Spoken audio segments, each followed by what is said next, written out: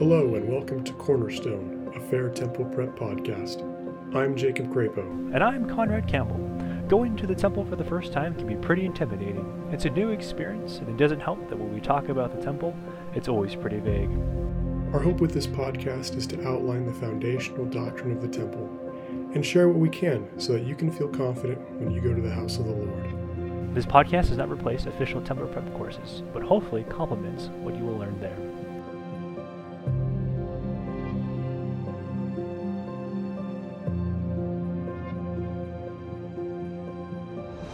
Welcome back to the Cornerstone Temple Prep podcast.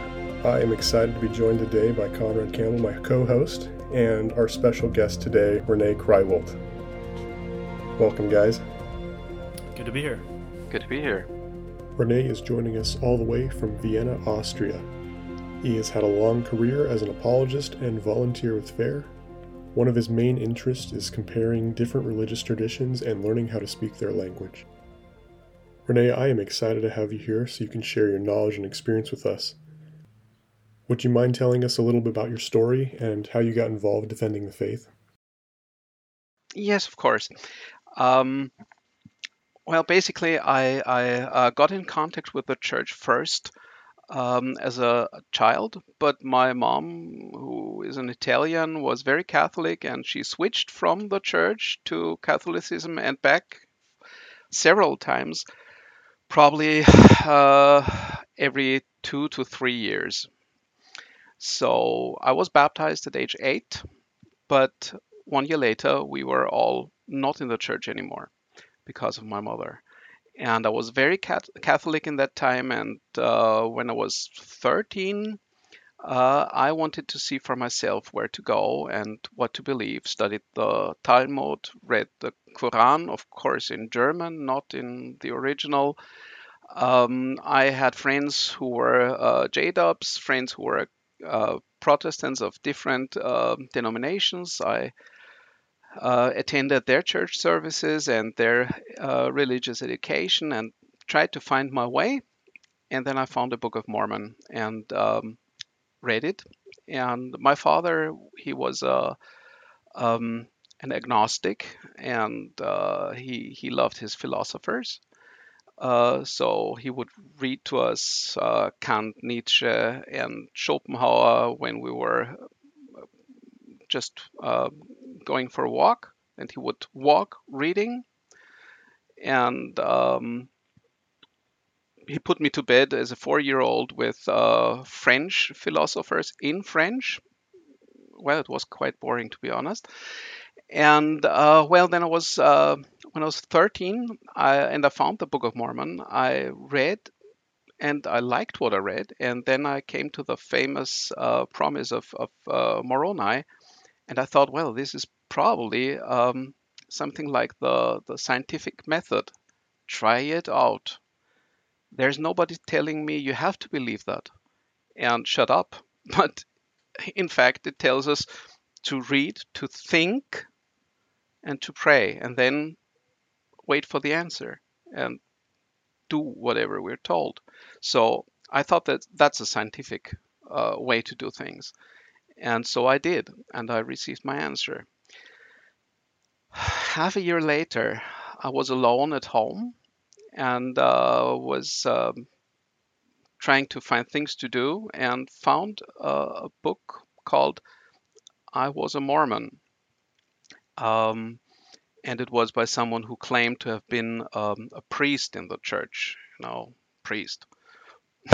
For a Catholic, a priest is someone who has studied the faith and who knows his things. For us, if someone was just a priest, he probably was not active very long. Didn't know that back then, or didn't realize it better.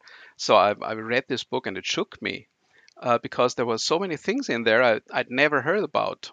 And there was nobody to ask because it was 10 in the night. So the only thing I could do was pray, and I prayed and asked God what to do. Was my faith built on a lie? And the answer was, read a chapter in the Book of Mormon. I said, which chapter? The answer was, any chapter. So I did. And I didn't find the answer there, but it calmed me down. So I prayed again and said, what should I do now? And the answer was,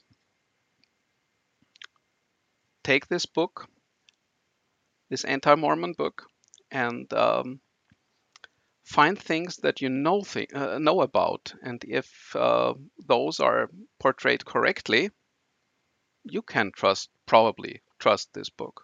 But if it's not correct, why would you trust anything there? And I did that, and I found out that everything I could check was wrong. So I didn't trust. But then I decided I want to be the one who has the answers if anybody else gets into this stuff and has a problem with it. And that began my, so to speak, career as an apologist. And when FAIR was started, I was the first European member of FAIR. And yeah, my special interest is to compare what other faiths believe because of my history, to understand how it all fits together and how to better communicate with them. Wow, that's a beautiful story, Rene. Thank you for sharing. I appreciate how you talked about how you went back, you read the Book of Mormon, and you felt that peace, and just a testament to what it is, another testament of Jesus Christ. You can't have that peace. But speaking of peace, one place you can go to feel peace is the temple. And today we're going to talk about secret versus sacred, and really what that means. And I remember when I was going to the temple for the first time, a lot of my friends were going, and they didn't talk about a lot of stuff, and it was a little confusing and a little concerning about, like, well, how come we can't talk about certain things or certain aspects of the temple? Well, if we talk about the temple, there are lots of things that we can talk about. There are many details. I mean, basically, I have not found anything in the temple that I have not read also in the scriptures, or that I haven't heard in conference or in classes. So there is no hidden information. And yet the thing as a whole is special. And I use this word because the Hebrew word for sacred, kadosh, basically means special, set apart, not something for the average daily usage. And that's what the temple is about. It's not to be made mundane or profane. It's special, and we should keep it special. And therefore, we are careful of what we say, in what context, and when, and to whom. Which probably, yeah, there are different levels in our world, about what do we tell whom when. So we have classic secrets, trade secrets, for instance.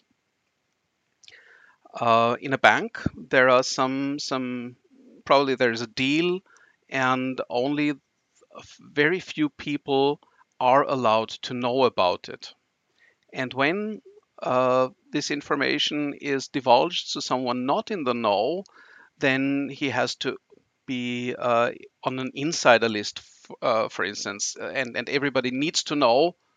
Everybody who is in on this secret needs to know that now a new person knows about the secret. And on the other hand, there is no place, no time where people are allowed to talk about this, but it's just if you know the secret and I know it, we can talk about it in the elevator and on the bus. No, not on the bus, because on the bus others could hear it. So secrecy is about keeping information hidden. Another level would be privacy. I mean, My living room is private. I don't want anybody who is not invited to come in. I don't want companies to know about the details of my living room. So probably if I have a vacuum robot, I may be careful not to share the layout of my living room with the cloud. Some people like it, some people don't. Anyhow, this is private. It's my thing, and nobody else should know it because I don't want to unprivate those things. Another level could be intimacy. I mean, it's not a big secret what a married couple does or does not do uh, for intimacy. I mean, the possibilities of what could happen are limited, and yet most people don't go around and write about their intimacy on the internet in detail. Are they keeping something secret? No, it's intimate. And the same idea, the same kind of difference is with the sacred. The sacred is that which is held special for God. So God is holy. He is special. He is not. We don't take his name in vain, for instance. We don't talk about him casual. We don't talk about holy things casually because that would draw them from the holy place, from the holy, from the idea of holiness to the mundane. There was a king in Israel in ancient Israel, and he conquered a city, and there was a temple to another god. And he decided to place a latrine, a public latrine, in the Holy of Holies of this temple to make it profane, to show that this God does not have power, this God is not to be regarded in any way, he's not to be respected. So this temple was profaned by putting a public toilet in the Holy of Holies. That's the total opposite of sacred. Sacred is about drawing the world into the presence of God, not drawing God into the world. Yeah, I really appreciate your explanation and breaking down kind of like each word and the meaning behind it. Because sometimes a lot of these words kind of get conflated, and but it reminds me of the story in Exodus when Moses is at like the burning bush and is talking with God, and God commands him to take off his shoes because he's like on sacred ground. And just kind of the way that like God uses certain things to be able to showcase that like, hey, we are moving beyond our physical world. We're moving something that's more holy, more sacred. Because of it, we have to change certain things to be there. Exactly, and throughout the Old Testament, we see the same thing. Removing the shoes to not desecrate the holy place was one thing. Another thing was when Isaiah saw God in the temple in Isaiah 6, the first vision of Isaiah. He sees God, and his reaction is, woe is me. I must die because I have seen God. And I'm a man with unclean lips from a people of unclean lips, and I've seen God. I must die because the difference is too great, and I have no right to be so near to God. So there is a certain kind of awe when prophets come into contact with the holy.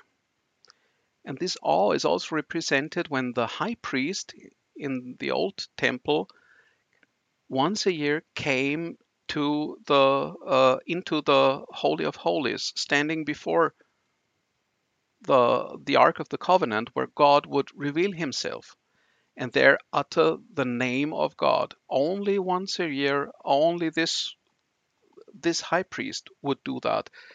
And this led to basically today nobody knowing the name of God in detail. Scholars will tell us we have some ideas of how it was pronounced, but we don't know. It was kept from everybody. Now, we'll not go into revelation of the name of God in modern times, different topic. But was the name kept secret or was it kept sacred? The problem was not anybody hearing the name. The problem was saying the name in the wrong context. I think another thing to add on top of this idea of keeping things sacred by keeping them separate is the people have to be prepared for that sacred experience. You look in the Old Testament, there's tons of rituals and laws and practices to help people become ritually clean in order to enter into the temple. There's washings and anointings, things that prepare those people. And in the same way, there's things that we have to do in order to be prepared for the temple, like getting a temple recommend. That's one thing that we have to do, and to check ourselves to make sure that we are worthy to participate in those sacred experiences. So we're not in any way profaning those sacred temple rituals. That's a very important thought. Thank you. Basically, in all religions, you have contact with the holy.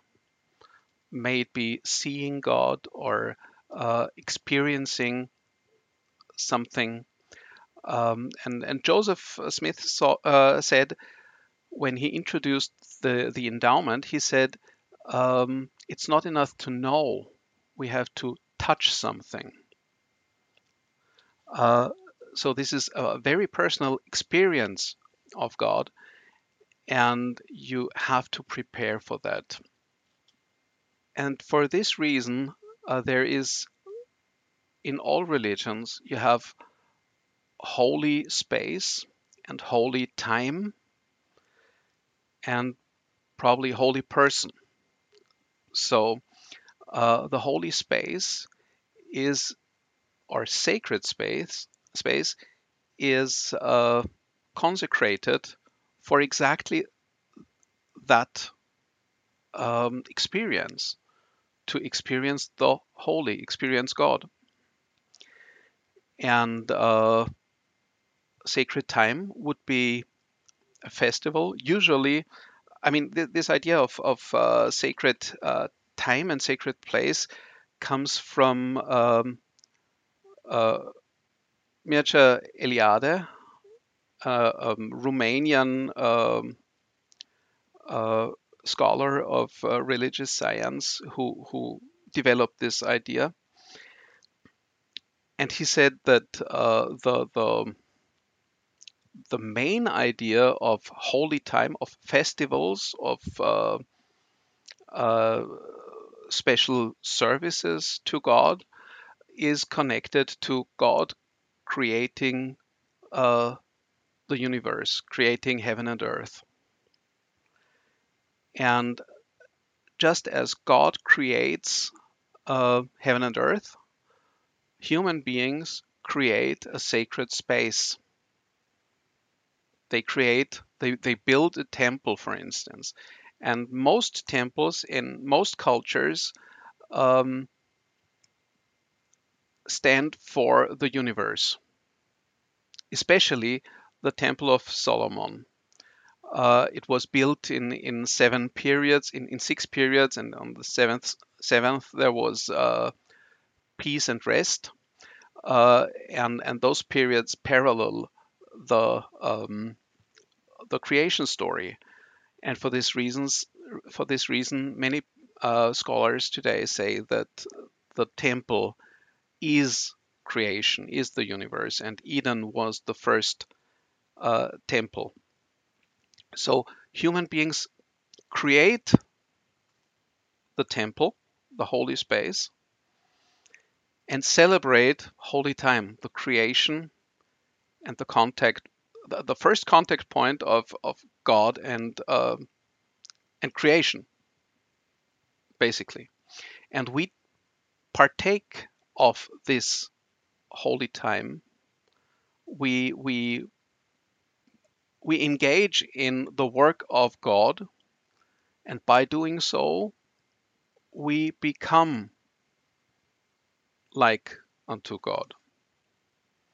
And that's also the reason why we can talk about most things of the temple within the temple, but not without. My wife and I, we received our endowment on the very same day.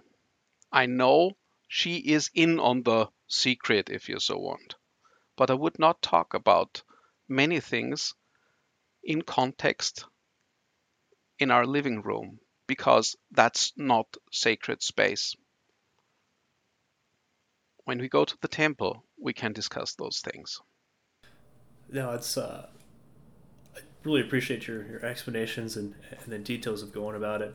But I do have a question. Something that I know sometimes people struggle about is how much can we talk about the temple, and if so, was there anything particular that we can talk about? Because I know some people won't mention anything about the temple, and some people I'm trying to figure out what's the best things, because sometimes it's nice to be able to know, if you're a new person, you're going in the first time, and no one's telling you anything about it, and you just kind of walk in super blind, and it can be kind of an interesting experience. And so, what are some guidelines that you've used to be able to make sure that you're focusing the things that are sacred and keep them in the sacred space versus things that are taught in the scriptures that we can be able to talk more about? Well, I would say everything that has been published by the church about the temple, uh, those are things we can talk about outside of the temple. Nevertheless, I would be very careful because you know the saying of Jesus in Matthew 7, give not that which is holy unto the dogs, neither cast ye your pearls before swine, lest they trample them under their feet and turn again and rend you. Which is interesting because dogs back then was a common name used for unbelievers. This verse, to me, it says to be careful if the person I'm talking to is able to understand what I say and is open to understand it or not. So, if I talk with someone who is opposed to the church, I wouldn't feel the spirit to talk about details. If I talk with someone preparing for the temple, and if the context is right and the spirit is there, there are a few things where in the ceremonies, in the liturgies of the temple, we say that we will not um, divulge them. And those are very few details. And those I would not talk about in detail outside of the temple. I would also not use temple language and say and also qualify that as temple language. I mean, in every Sunday we hear language that is used in the temple, but nobody says, now this is coming from the temple. On every second page of the standard works, we read something about the temple or something even in the language of the temple. but it doesn't say, well, this is temple relevant. And that's how I would keep it. But if I would give an overview of the temple, I think that there is so much more than we can talk about than what we have to stay silent about outside of the temple. Great. Thank you for answering that question. So if I could summarize, just because I really want to drive this point home, and you can correct me where I'm getting this wrong, Rene, there is a limited group of things that we promise God in the temple that we will not share. And so we can't share those because we've promised God not to. And then there's another group of things that are sacred details that we wouldn't just share openly because it would be inappropriate to do so. But depending on the context, we could talk about it. We could talk about it when we go to the celestial room with the right people, or if somebody's preparing for the temple, maybe we could share a couple of those things. That's a second group. And then a third group, for me, an important group of things that I wouldn't share is stuff that the Holy Ghost has revealed specifically to me. I wouldn't openly talk about, hey, this is what I learned at the temple today, because that was meant specifically for me. If I felt impressed from the Spirit to share those things, then I would. But without that impression, I wouldn't do it. Yeah, that's quite good. Yes, yes. We can read in the House of the Lord by Talmage, I think it was. We can read that the endowment is about the creation and the fall of Adam, and the whole thing is about getting back to God through Christ.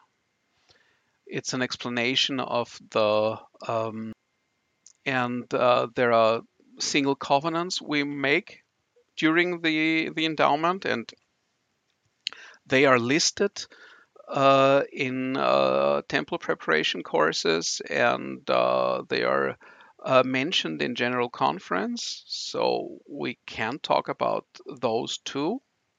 And then there are very, very few things that we can talk about just in the temple.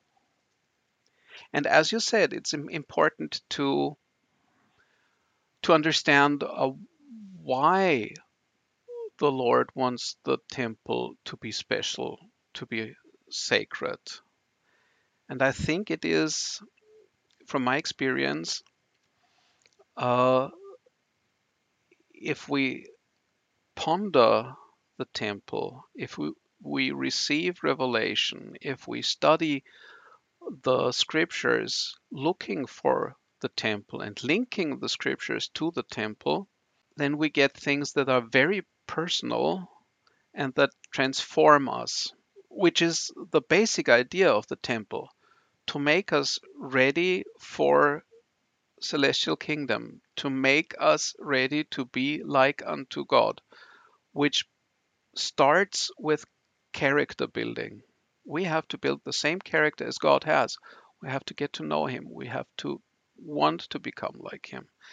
And some of the aha moments that I had about the temple, I once thought about writing a book about the temple because I thought some of these things are so plain and never talked about, and they are so beautiful and they link it all together. Wouldn't it be great for everybody to have that? And then I thought, those are special to me. Now, if I told you and you were not in the same situation that brought forth this line of thinking, then they would not be special to you. They would be nice to know, but they wouldn't go to the heart. And on the other hand, they would keep you from thinking about the temple. For instance, if I tell you whatever, there's on the floor in one of the temples, there's um, a stylized version of the Mormon tulip. I'm just taking this because it's well known. You hear it when you go to the visitor center, or if you go to open house in the temple, and this is one of the symbols. If it is there in that temple, uh, you will hear about it. So, what does it mean? Why is it there? Is it just one thing because it's the Mormon tulip? Is it just there as thanks to this tulip which helped the pioneers survive? And if I hear this explanation, this is one thing, I stop thinking about symbols and about what else could they mean. And I'm fixed in the thinking of other people. Now, if we go into the deeper things is the wrong word, but I don't know a better word. If I go into details about what the endowment is and what some symbols of the endowment mean, I fixate your thinking on my way of thinking. And in this moment, the symbol loses meaning and weight. Oh, absolutely. I've noticed it a few times, even with like, the scriptures, and sometimes there'll be someone will share a scripture, and I'm like, I've never saw that verse in that context before. But obviously, the Holy Spirit spoke to this person, and they're able to have that sacred moment with God. And while I've had that verse in a very different context, and God's able to teach me using that same verse, but in a very different matter. And so I've certainly learned that sometimes you have to be careful when you talk about certain things to make sure that it's not shown that it's like the only interpretation, but something that we have to go to God and go to the Holy Spirit and have them teach us more about this. Exactly. And whenever someone says this means only this or that, uh, I'm careful. And we know that the ancient Israelite way of doing things, of talking, uh, was not fixated on one meaning. They even said, if you read the Talmud, you read there's a verse and it says, well, don't read this verse only this way, but with other vowels, it would mean this. Think about what the whole verse means with these other vowels. Then look up where is this word and the other word used in another verse and get the context there and connected everything and get a beautiful picture and not just one line of thinking.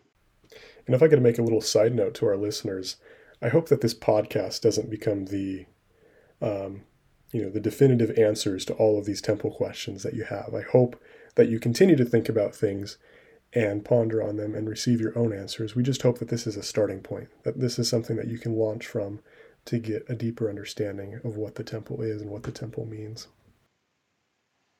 Very good point. I think it's necessary to give enough information so that a new person understands what ways can we think and where can we look without just narrowing the path. Yeah, absolutely. And hopefully, this is a place to be able to come and see things in a different way, but then for you to go back and study it out in your own minds and in the scriptures in the temple yourself. Another thing that's kind of on top of my head or been thinking about is when I was on my mission, I met with a lot of Protestant Christians, and they were always very confused about how we have sacred and secret things in the temple, and because of their interpretation is that like Jesus taught everything from the housetops, and that there was nothing that was secret and that was given to everyone liberally. And I think in Matthew 10, 26 and 27, he says, "For there's nothing covered that shall not be revealed, and hid that shall not be known.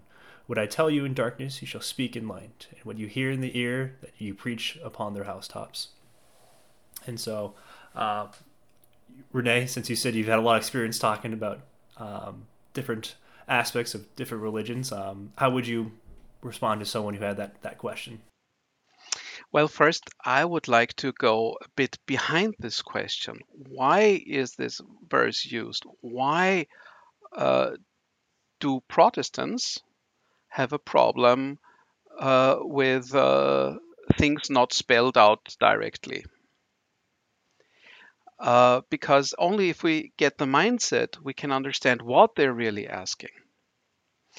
And you have to keep in mind that when Martin Luther and John Calvin and the others started the Reformation, they came to a point where they said, well, we cannot continue within the Catholic Church, and they don't want us. They've kicked us out.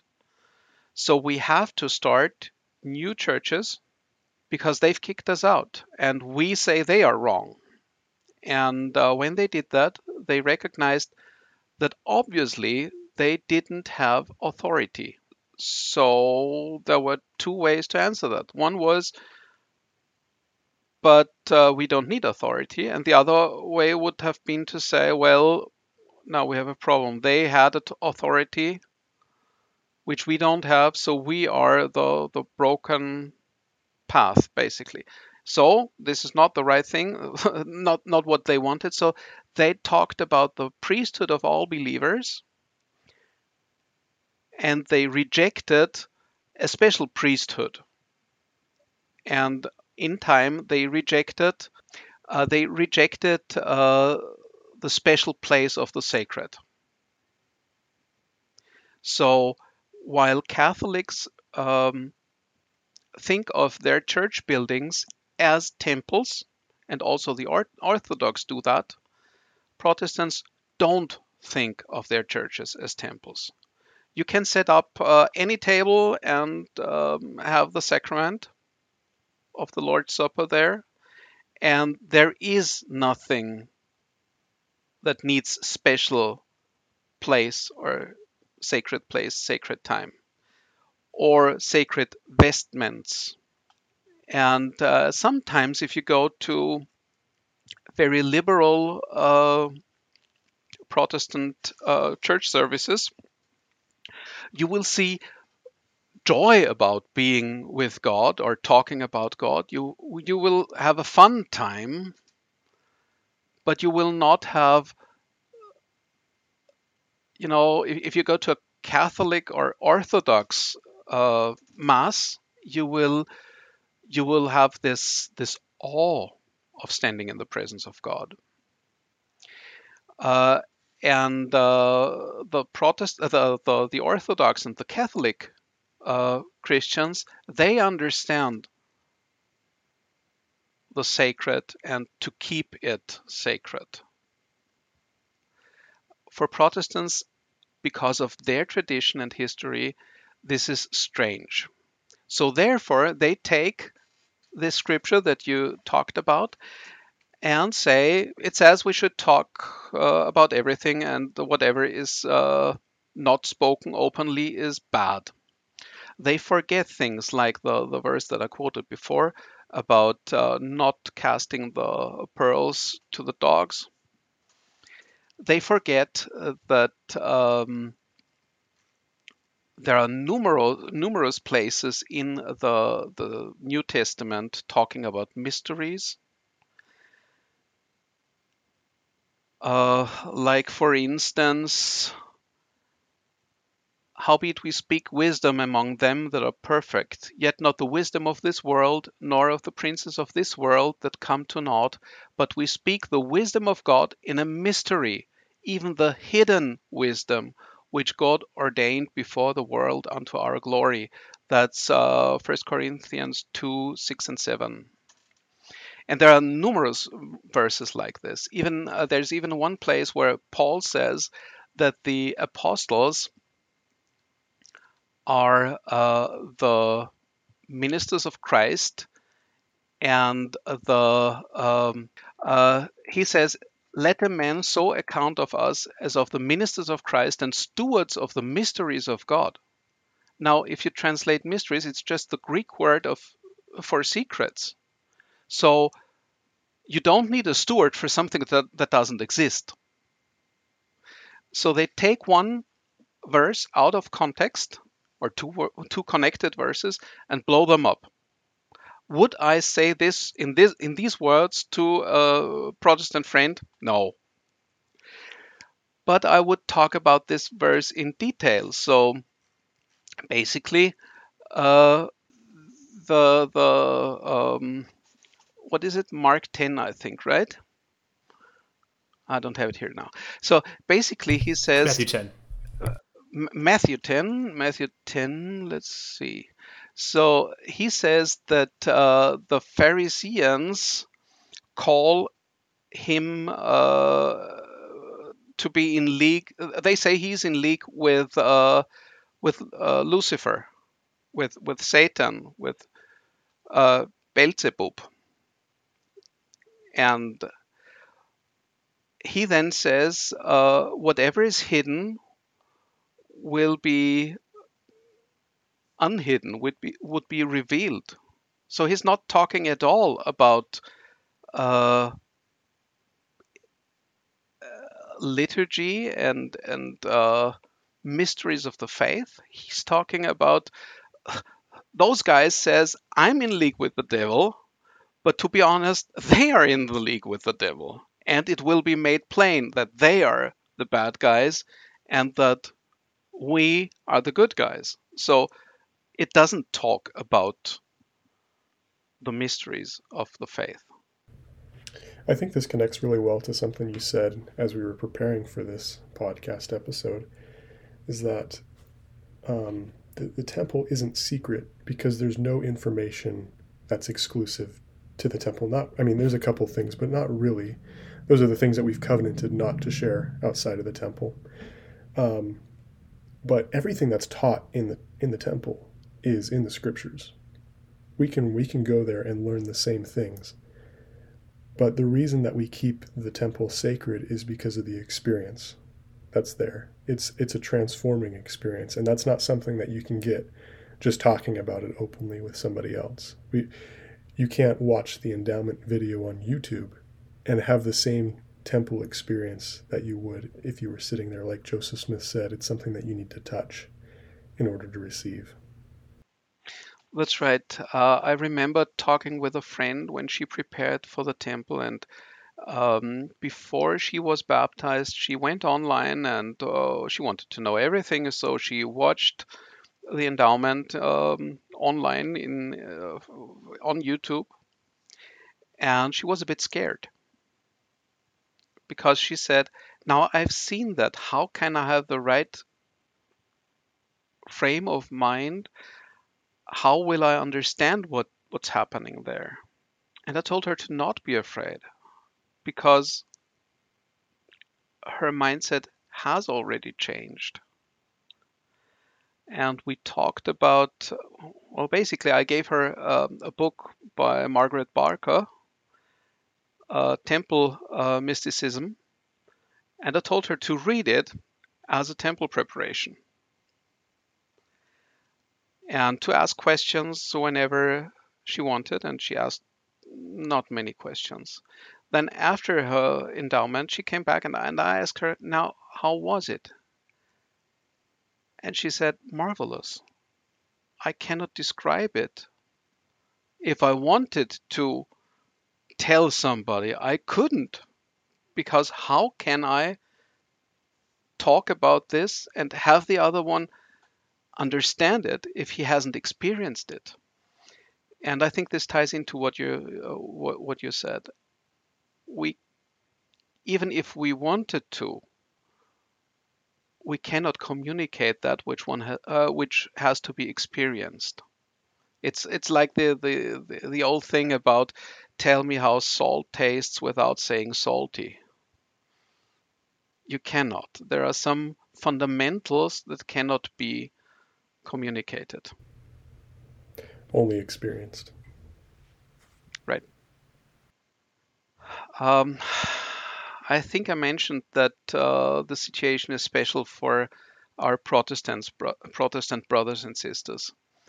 It makes sense to go back to other Christian denominations and Christian history. For instance, in the 2nd and 3rd century AD, the creed, the Apostles' Creed, the most basic creed in the Christian world, was given to the we would say investigator, the catechumen, uh, line upon line, and only shortly before the baptism uh, would the person get the whole text and would have to remember it. And at baptism, before baptism, he would be. It was within the liturgy. He would be asked about the single paragraphs, much like we do with a baptism interview or a temple interview. They would be asked, "Do you believe in God, the Father, the Almighty, and in His Son Jesus Christ, and in the Holy Ghost?" And the answer would be yes.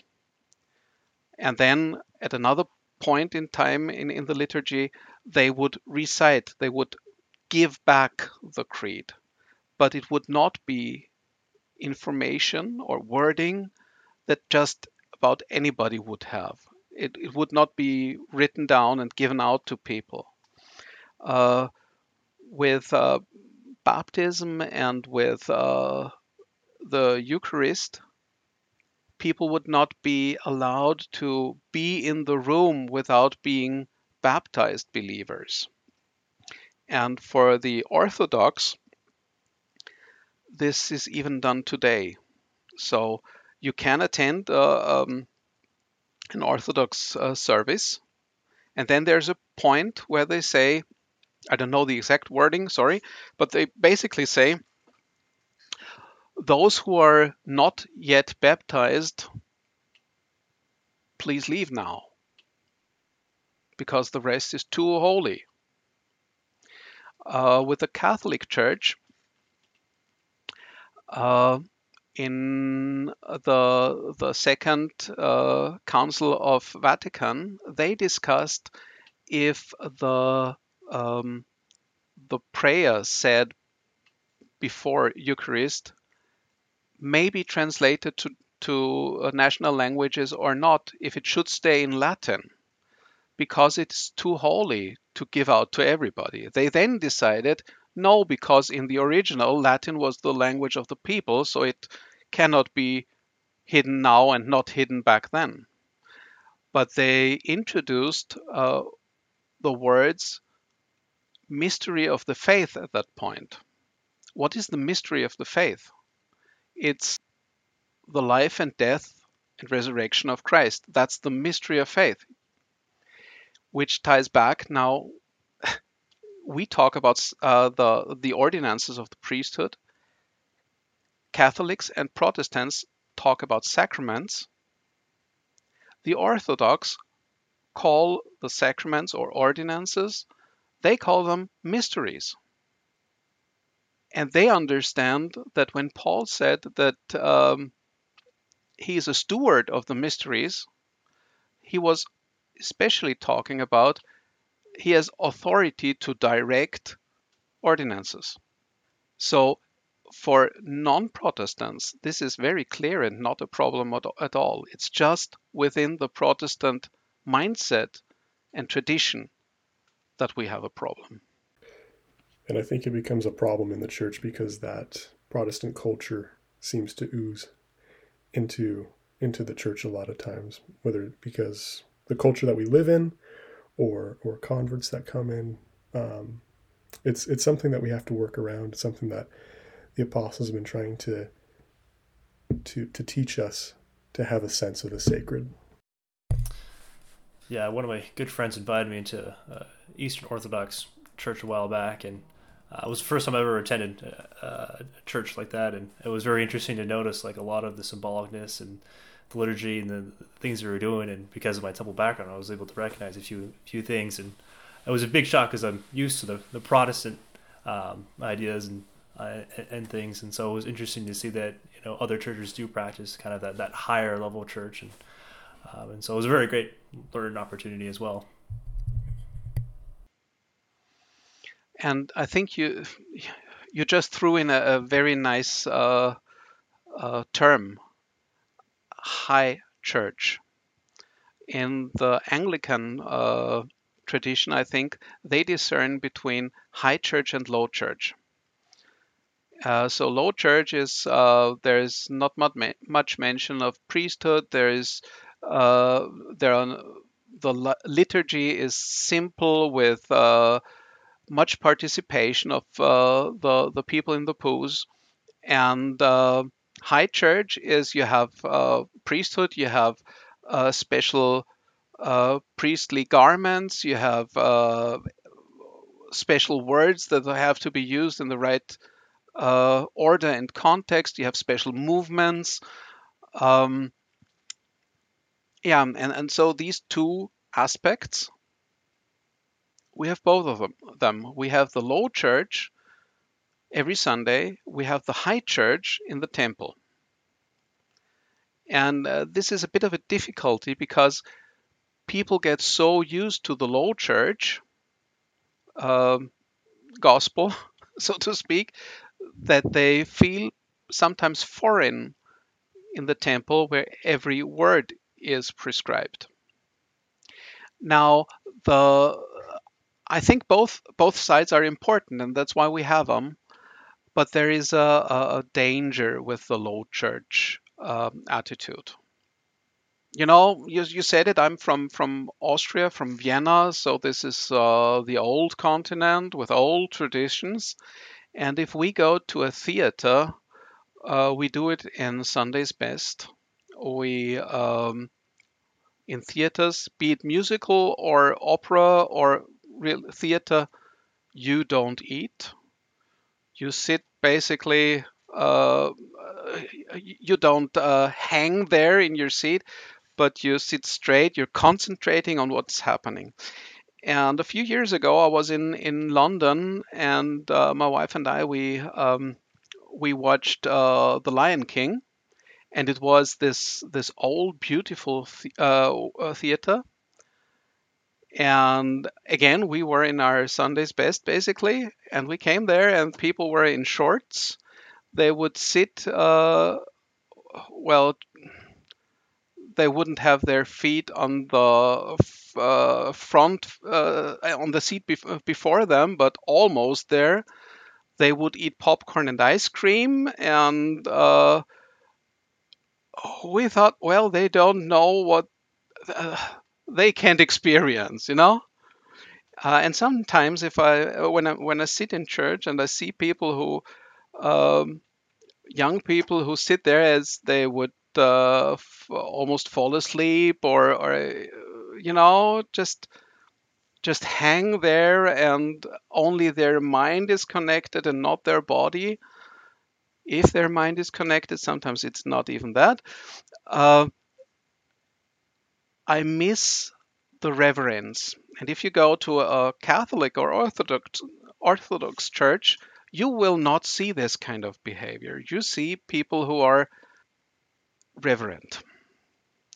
Now, the other side is when I mentioned a Protestant church service that was very fun. I sometimes miss um, singing about God and gospel topics with joy and upbeat. Even our more modern songs, like for FSY or so, they are those long stretched ballads. Uh, and sorry, for me they are not that joyful. So we need both aspects, but we need to know where is the place to do what and how to integrate it in our lives. And I think that the more we go to the temple, the more we understand how this high church approach helps us transform, the more we can see what happens when we partake of the sacrament, how our body language can help us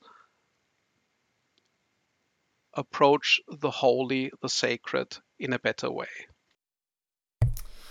Yeah, I appreciate your analogies, and I have a lot of relatives who live in Germany, and I remember visiting there one time, and just being just a young American kid, I was just kind of goofing around, and I remember my great uncle was very kind of like disturbed, of just kind of like how irreverent I was, but American standards was fine.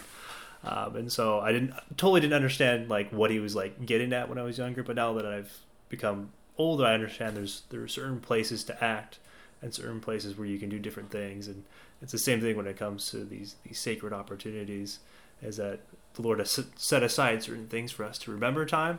And even just like you talked about FSY, when I was an FSY counselor, we were running around doing all these fun activities, but then on certain times we were reverent, we were quiet, and we were reflective on the atonement of Christ. But Rene, I just want to say thank you for being on this podcast. You've been just a phenomenal wealth of knowledge and inspiration, and has definitely helped me try to be better in my temple worship. And Jacob, unless you have any other questions, I would love it for you, Rene, to be able to maybe share about your testimony. I have one more question before we do testimonies. Rene, if there was one thing that our listeners should do to prepare for the temple, one thing that you'd like to invite them to do, what would it be? That's a hard one because there's so many things on my mind. What would be the one thing? I think the one thing would be to understand that the temple is a journey. You only get your endowment once. But to really do the journey, to really understand it, you have to go back again and again and again. And with every journey, it's not that you have to make the journey in one step, but you have to give yourself time and take one step after the other. And sometimes you don't know where you're going exactly, or why the way is the way it is. And some things sometimes may seem strange. And if something like this happens, start from a position of faith. Ask, why do we do this? Why is it important? What does it tell me? From a position of faith, knowing that there is an answer, even if you don't have it now. The other thing, I once talked with a young lady, and she said, why do we do this and that in the temple? And she didn't really want to know. She wanted to complain because she couldn't deal with the strange, the things that she was not used to. But if you don't want the answers, you will never understand.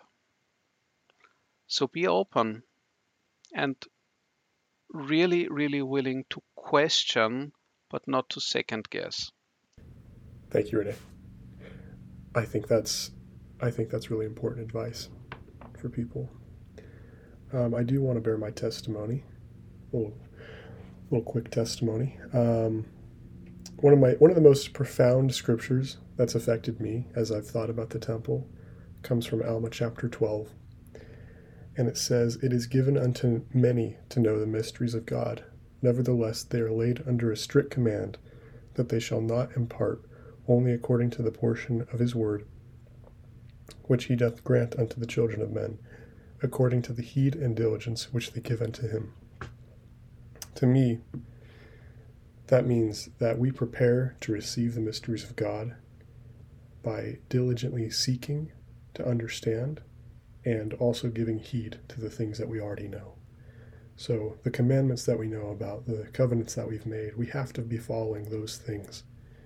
We have to heed those things, and we have to diligently seek for more, and only then will we be ready to receive more. Thank you for your testimony. May I add mine? Absolutely. I've been going to the temple for the last at least 30 years. And I really can say that the temple is the most important place on earth because of the things that happen there. And the endowment helps me understand my Savior Jesus Christ far better than anything else. Not because the temple is something totally different, but because it ties together my personal life and the promises that God makes to us. And I know that there is no way in heaven, on earth, or in hell that Joseph Smith could have come up with the endowment than revelation from God. And I know from experience the blessing that is the endowment and the power from on high that comes there. And that we really understand what it means to become and to be a child of God when we're in the temple. And I want to end this and say it in the name of our Savior Jesus Christ. Amen. Amen. Amen. Yeah, I'll add my testimony and really thinking about what you talked about, the journey of going to the temple. And when I first was attending, it took me a while to really kind of understand what was happening. And as I kept going, I noticed that I myself was changing to be more in the character of Christ. And I think it's because I'm going to a sacred place and I'm communicating with the heavenly being.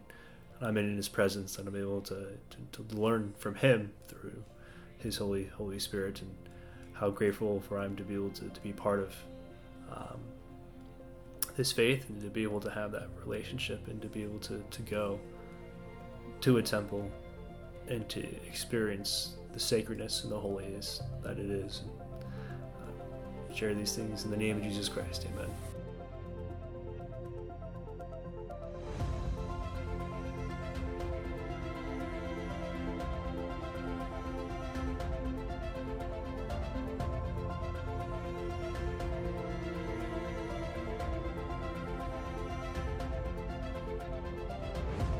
Thank you for listening to Cornerstone, a Fair Temple Prep podcast. We hope that you found this discussion insightful. The Cornerstone podcast is not affiliated with the Church of Jesus Christ of Latter-day Saints. The opinions and beliefs expressed in this podcast are the views of the person who expressed them and do not necessarily represent the position of the Church of Jesus Christ of Latter-day Saints or Fair Latter-day Saints.